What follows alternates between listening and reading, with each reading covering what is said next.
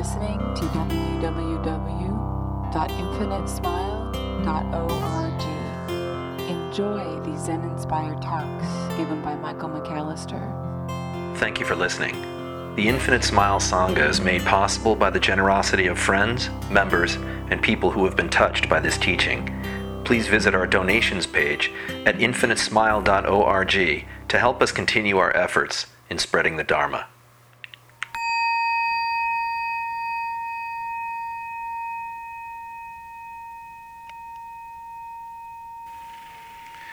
Some years ago,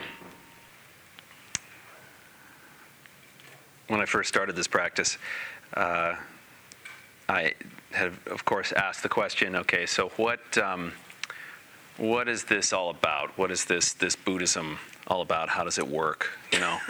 And the response that I got from this teacher was, well, it's about clinging and then not clinging. So if you cannot cling, you're a Buddha. I said, oh, I got that. And then you realize the minute you get it that you're clinging. So there really wasn't a place where one could turn and, if you will, grasp the teaching or get it or anything like that without screwing up the whole thing. And so then, of course, I was on the lookout for clinging. Wherever there was clinging, there was not Buddha, there was not enlightenment. And I started to really consider that, I and others, in many respects, spend our lives clinging. The first line of the Quran, for instance, is, these words are not to be doubted. Now, I'm destroying the translation, but basically, these words are not to be doubted, or, don't you dare not cling to what's being said here. I remember also seeing this license plate cover that said, God said it, I believe it, that settles it. Disciple of Christ or something like that. Woo! Really kind of an interesting approach towards spiritual opening when it's being advertised as a closure of sorts. Now, this isn't to take anything away from the mystical aspects of either Islam or Christianity, which I think is, if they are considered in an open way, point us right into the house of God, just like all other things. But it's in our clinging that we can run into such incredible difficulty. And so that's basically the teaching. The teaching is really about letting go. That we are in a place of anguish and pain much of the time, and then what the Buddha taught, at least, was that there's a cause to this pain, whatever it might be, emotional, physical, whatever, and that there is then a release from this pain, this anguish, this suffering, and then here's how you do it. So there are four, what he called the noble truths, that point us in this direction that I talk around and talk about fairly frequently. But if we can recognize that as Westerners, we hear this typically as, okay, wait, there's pain, yeah, okay, and there's a cause to it, okay, and then there's an end to it, now you're talking, here's how you do it. Show me that one. And the tragedy here is that in order to get to that fourth noble truth, in order to really uncover that path for yourself or for ourselves, we have to really, really, really get clear on what it means to suffer. What it means to really struggle.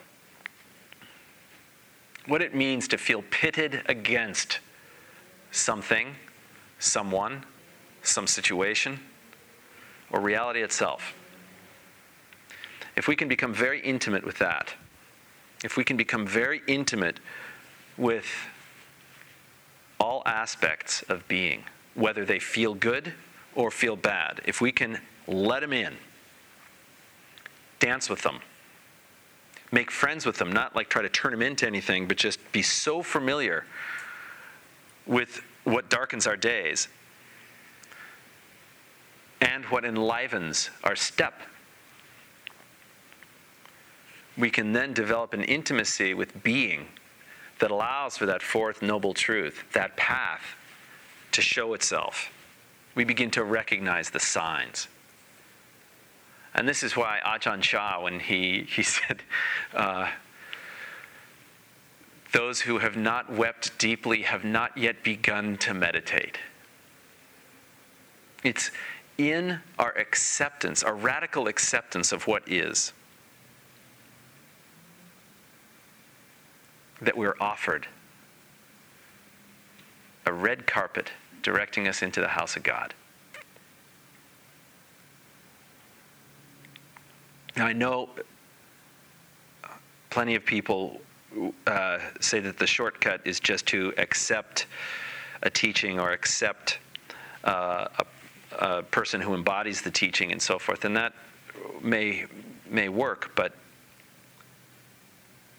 there's an awful lot of stickiness that can show up in situations like that. And so I would encourage any and all of you who are really interested in walking on that red carpet, don't avoid anything. Face everything. Avoid absolutely nothing. And when we say face it, it's, here I am. Not surprising that this is the exact shape of one of the great spiritual teachers. Utterly open, utterly vulnerable. On an instrument of torture. Hanging on a cross. I think if you're going to be killed, that's probably one of the last ways you want to go. But in that space, recognizing fully, accepting fully what was going on as it was going on. And then that opening served as a teaching for millions of us. All the great spiritual masters, actually, the men and women throughout history who have walked this path, have done so with open hearts, open minds, open bodies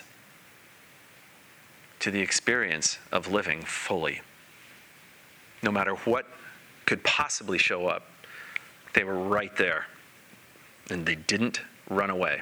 They faced it. And the cool thing is that we all get a chance to do this continually. Continually.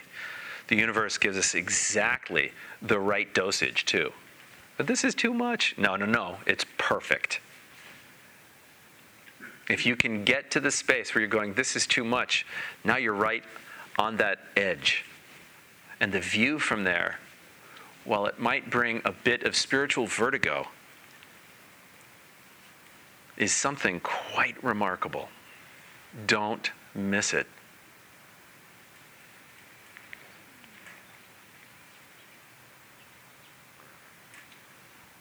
And also, it's important not to miss those beautiful light moments of silliness.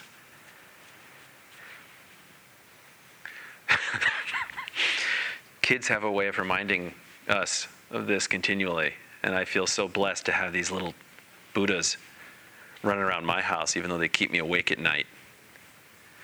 Damn them. But today, my daughter just absolutely cracked me up.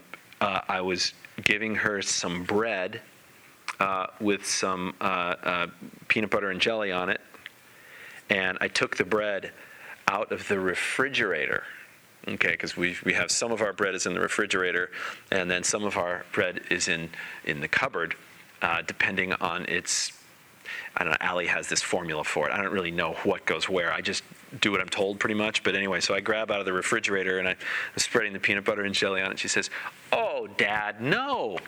I don't want bread that comes out of the refrigerator. I want bread that comes out of the cubberator."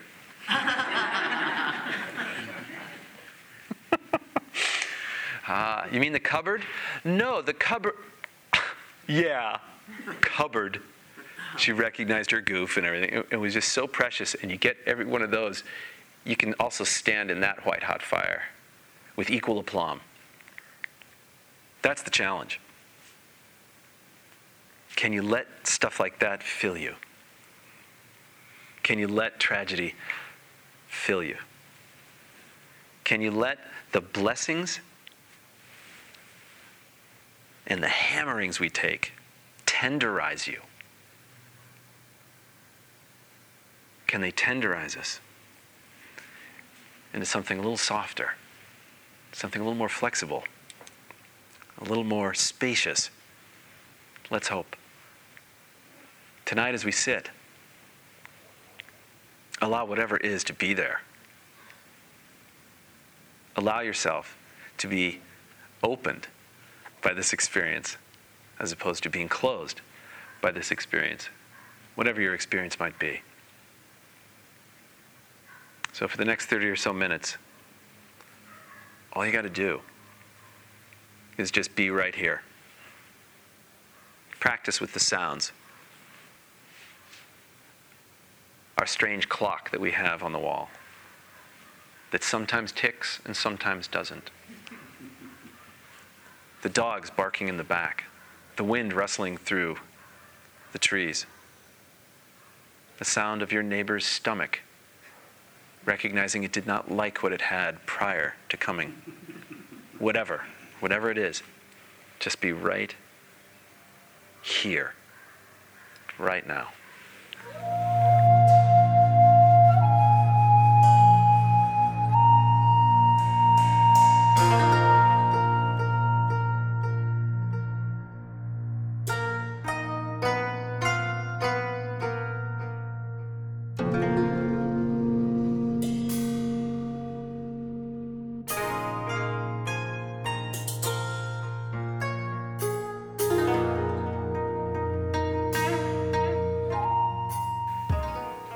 So we talked about these four noble truths, these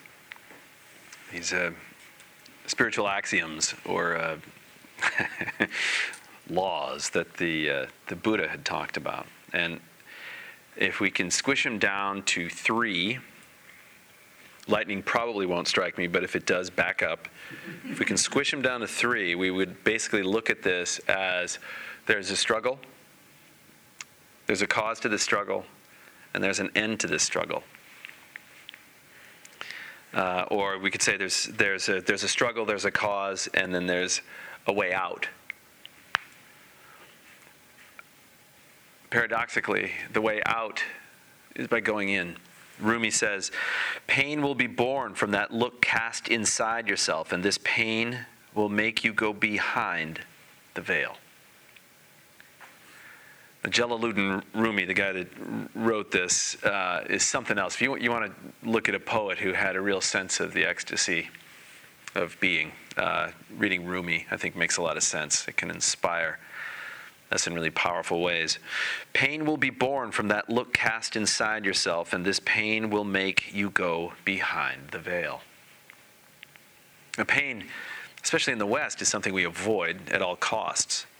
We go after pleasure, that which feels good continually. And if it didn't feel quite as good the second or third time, we'll go the fourth and fifth time and just add more, and maybe it'll feel better. It just seems to be, maybe it's not fair for me to say that that's Western. I think that's human. Just we've perfected it in the West. Recognizing, though, this struggle is key. Recognizing this fight we seem to have with reality, this fight we seem to have in life, this fight we have with our life, this fight we have, whatever the fight might be it small or something just massive, recognizing that, really being clear about what that is incredibly powerful.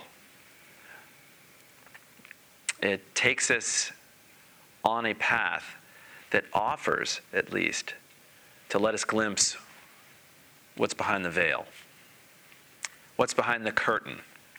We get to see the real wizard, as opposed to the projection We get to see what's behind the curtain. And in one respect, it's really disappointing. In the other respect, it's truth.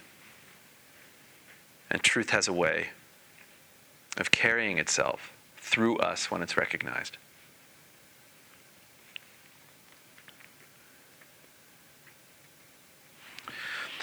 So with that in mind, this is an adventure.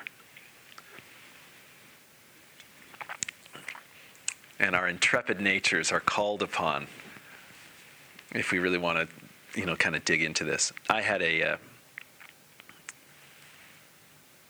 math teacher in 4th and 5th grade who taught me the meaning of the word intrepid. Because it wasn't just that she was amazing in the classroom, full of energy, with this Farrah Fawcett hairstyle that was bright red. Mrs. Smith was her name. And Mrs. Smith had this way about her of turning binary functions into something really cool. Simplest algebraic formulations were like, wow, that's really cool, because of her enthusiasm. And she carried this enthusiasm with her wherever she walked. I mean, and boy, could she walk. When she would go down the hallway, it's like, kids are flying right and left because she would, just really, really focused on what she was doing and so forth. And then she was somehow, I don't know what went through her head, but she decided, what if I took 60 kids, 60 of my students, hell, if there are kids from other parts of the district that want to go, we'll take them too. Let's go across the East Coast as a group. Now, this is before the days of packaged trips. Phyllis Smith would take groups of kids and a handful of chaperones with her to D.C., to New York, to Williamsburg. We saw everything. We saw everything. We saw every single tavern on the East Coast, and every single toe toaster that was used. You put your bread in and you kick it around towards the flame, and then you rotate this thing until your toast was ready. As silly as this sounds, I remember thinking to myself, even at the young age of 10, 11 years old, how the heck does she do this? How does she stay like that? What fire burns in her? The point of this is, there was fire that was so beautiful, it burned so beautifully in her, and it is apparent in each of us if we give it space. Its fuel is space. Its fuel is the surrender. Now, this isn't to say that Phyllis Smith didn't have lots of clinging going on. She had tons. But the fire was something that was all about release. It was so inspiring to just be near her.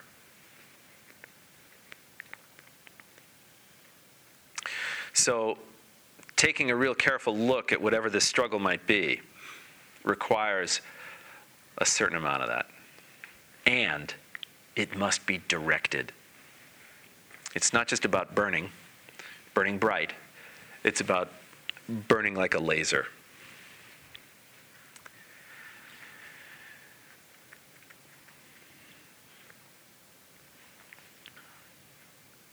And when we do this, when we take this inward step, we start looking at how so much of our lives are built around protecting things that will be taken from us very naturally.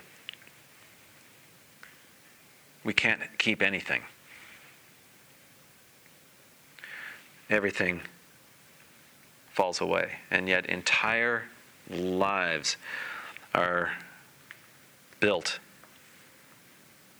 on protecting our loves, our livelihoods, our minds, our reputations,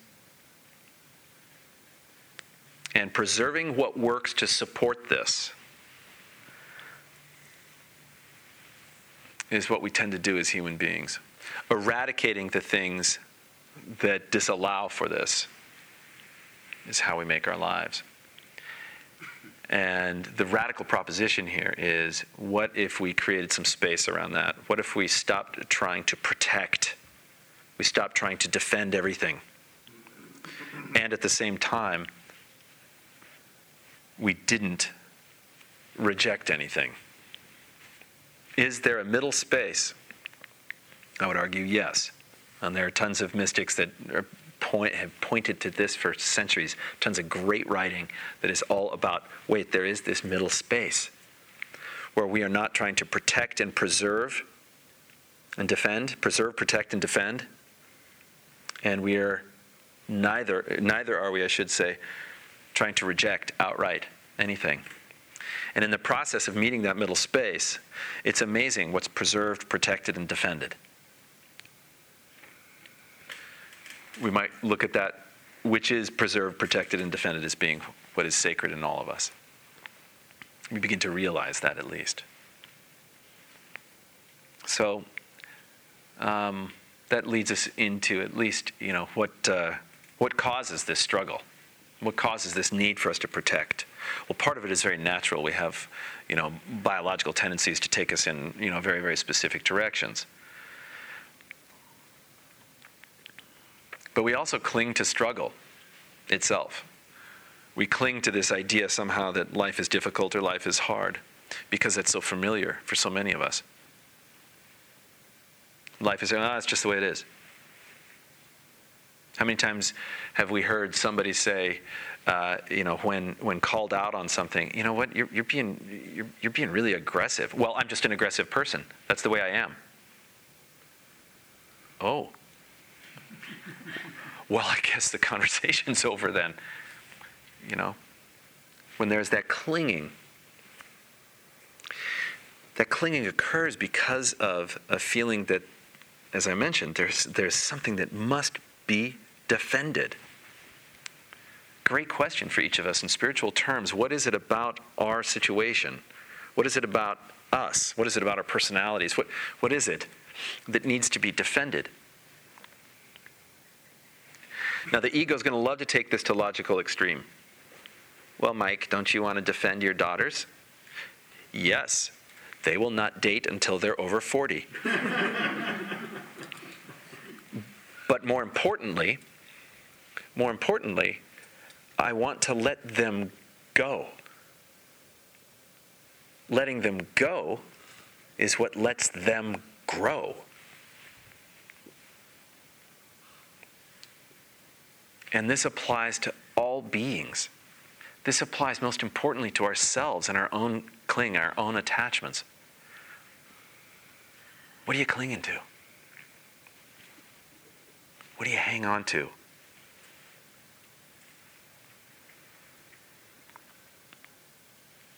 It sometimes helps when we recognize that everything in this material world is temporary, as I said, Everything is temporary. There's nothing that lasts forever. No thing lasts forever. So working to preserve, protect, and defend those things is either a really good definition of insanity or a really good definition of what normal living is, and maybe they're both somewhat the same, depending on who you talk to. That all things are fleeting.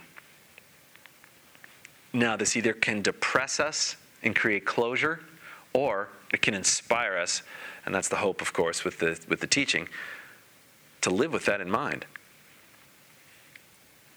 If everything is fleeting, if everything's going to be taken from us, how are we going to live? How are we going to live? Hopefully, with a real deep and radical appreciation for this moment, and this moment, and this moment, and this tear, and this smile. We also recognize that part of the cause to the struggle, in addition to trying to preserve things, make them permanent, make them last,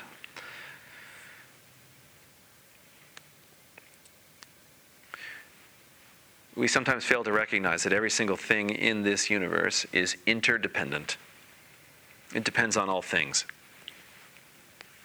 Without getting too dark, the oil spill is reminding me daily. I'm trying not to go the other direction when I see the horrific images of what's going on in the Gulf of Mexico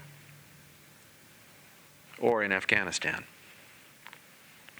or in Darfur. Wherever, can we remain right there? Can we actually be open to the cries of the world, whether they are human or animal or environmental? Can we be right there? Can we recognize that everything depends on everything else, that nothing can exist in isolation, that our morning eggs depend on all sorts of things?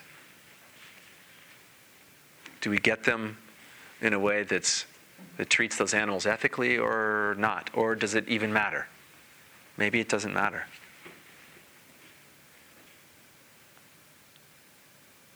Is our coffee fair trade coffee?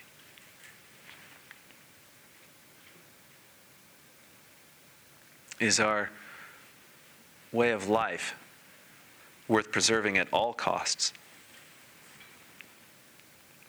Simultaneously, we can bring philosophy, politics, economics, every discipline in to our experience from this perspective, and it transcends your party, whatever that party is.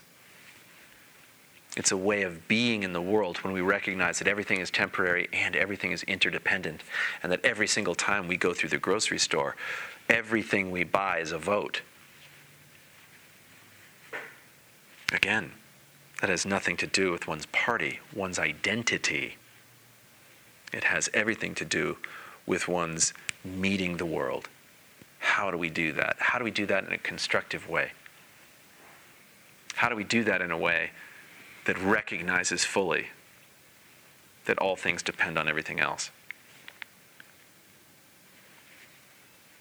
And lastly, can we recognize that every single thing on this planet is none other than an expression of spirit? There is not one thing that is not God dancing.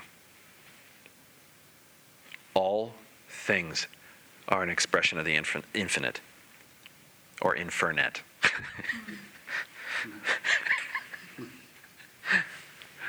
All things. There's nothing that is not part of the infinite. There's nothing that is separate from the infinite. There's nothing that is separate from God. Makes praying to God kind of interesting, doesn't it?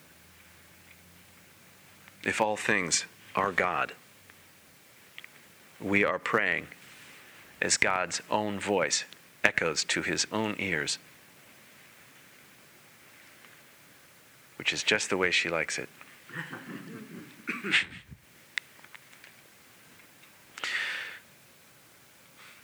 So, is there a way out? Yeah. If we can meet our struggle, if we can recognize that everything is temporary, that everything is interdependent, and that everything is the infinite in action, then we can begin to study our clinging. We can study our own clinging. And it's especially helpful when we can do that before we point the finger at somebody else's clinging. That's always the easiest starting place. But the most profoundly helpful is when we can actually recognize it within ourselves. When we can recognize the areas where we cling, the situations, the people, the feelings. When we can recognize that craving, that clinging, that tendency. That's step one. And step two is to be aware of what we habitually go after and what we habitually avoid, and to what degree. So it's not just looking at our own clinging. We take that into a more subtle step when we are ready. and that more subtle step is, to what extent am I leaning into something? And to what extent am I resisting? The awareness of these things is what keeps us clear. It's what opens us. It's what creates a release to that tendency for us to grasp. And this is exactly why we meditate. We can meditate to make ourselves calm. And that works for a while. What's really powerful about meditation is it allows us to see things more clearly. We can see to what extent we are leaning in, going for a grasp, or grasping itself. To what extent is there aversion? Or is there out and out running away? To what extent is this body of mine in this moment feeling a certain sense? Can I recognize? Can I accept?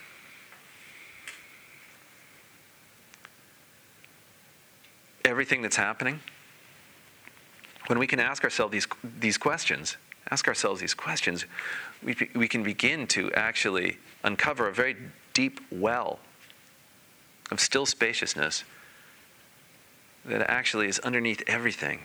And the peace that this offers us and every other life that we touch is a gift unlike any other. Any situation that we're in can inspire this type of work in us.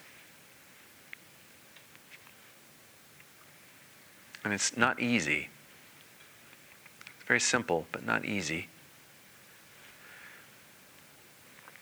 But it is, after all, what happens when we begin to look inward and we see that there is pain, or some event has inspired a tremendous amount of pain, and it forces that look.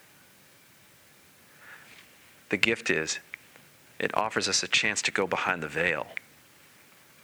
And in going behind that veil that Rumi speaks of, we are actually able to uncover the radical truth beyond name and form that every single mystic has ever talked about.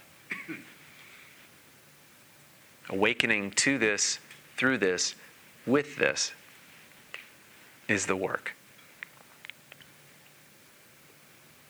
And you don't have to be anything special to do it. You can be utterly normal.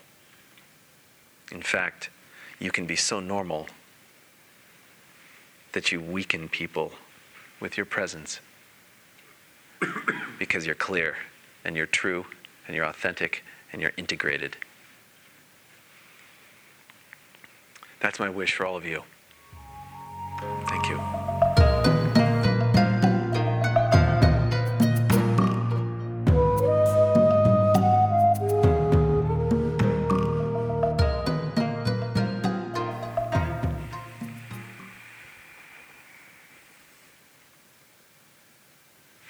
Yes? That middle space you're talking about. I couldn't hear you. That guy in front of you was coughing. The middle space. The middle space. Yeah. Could you elaborate just a second? Yeah, sure. The middle space is actually, we can look at it, there are a couple different names for it. The middle space is the space that is not, it's neither about greed nor aversion. It's neither about grasping nor rejecting, right? It's some space mystically in between, and we call it the now. We call it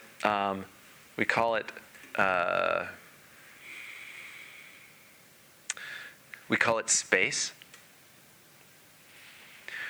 We call it the space between. We call it the middle way.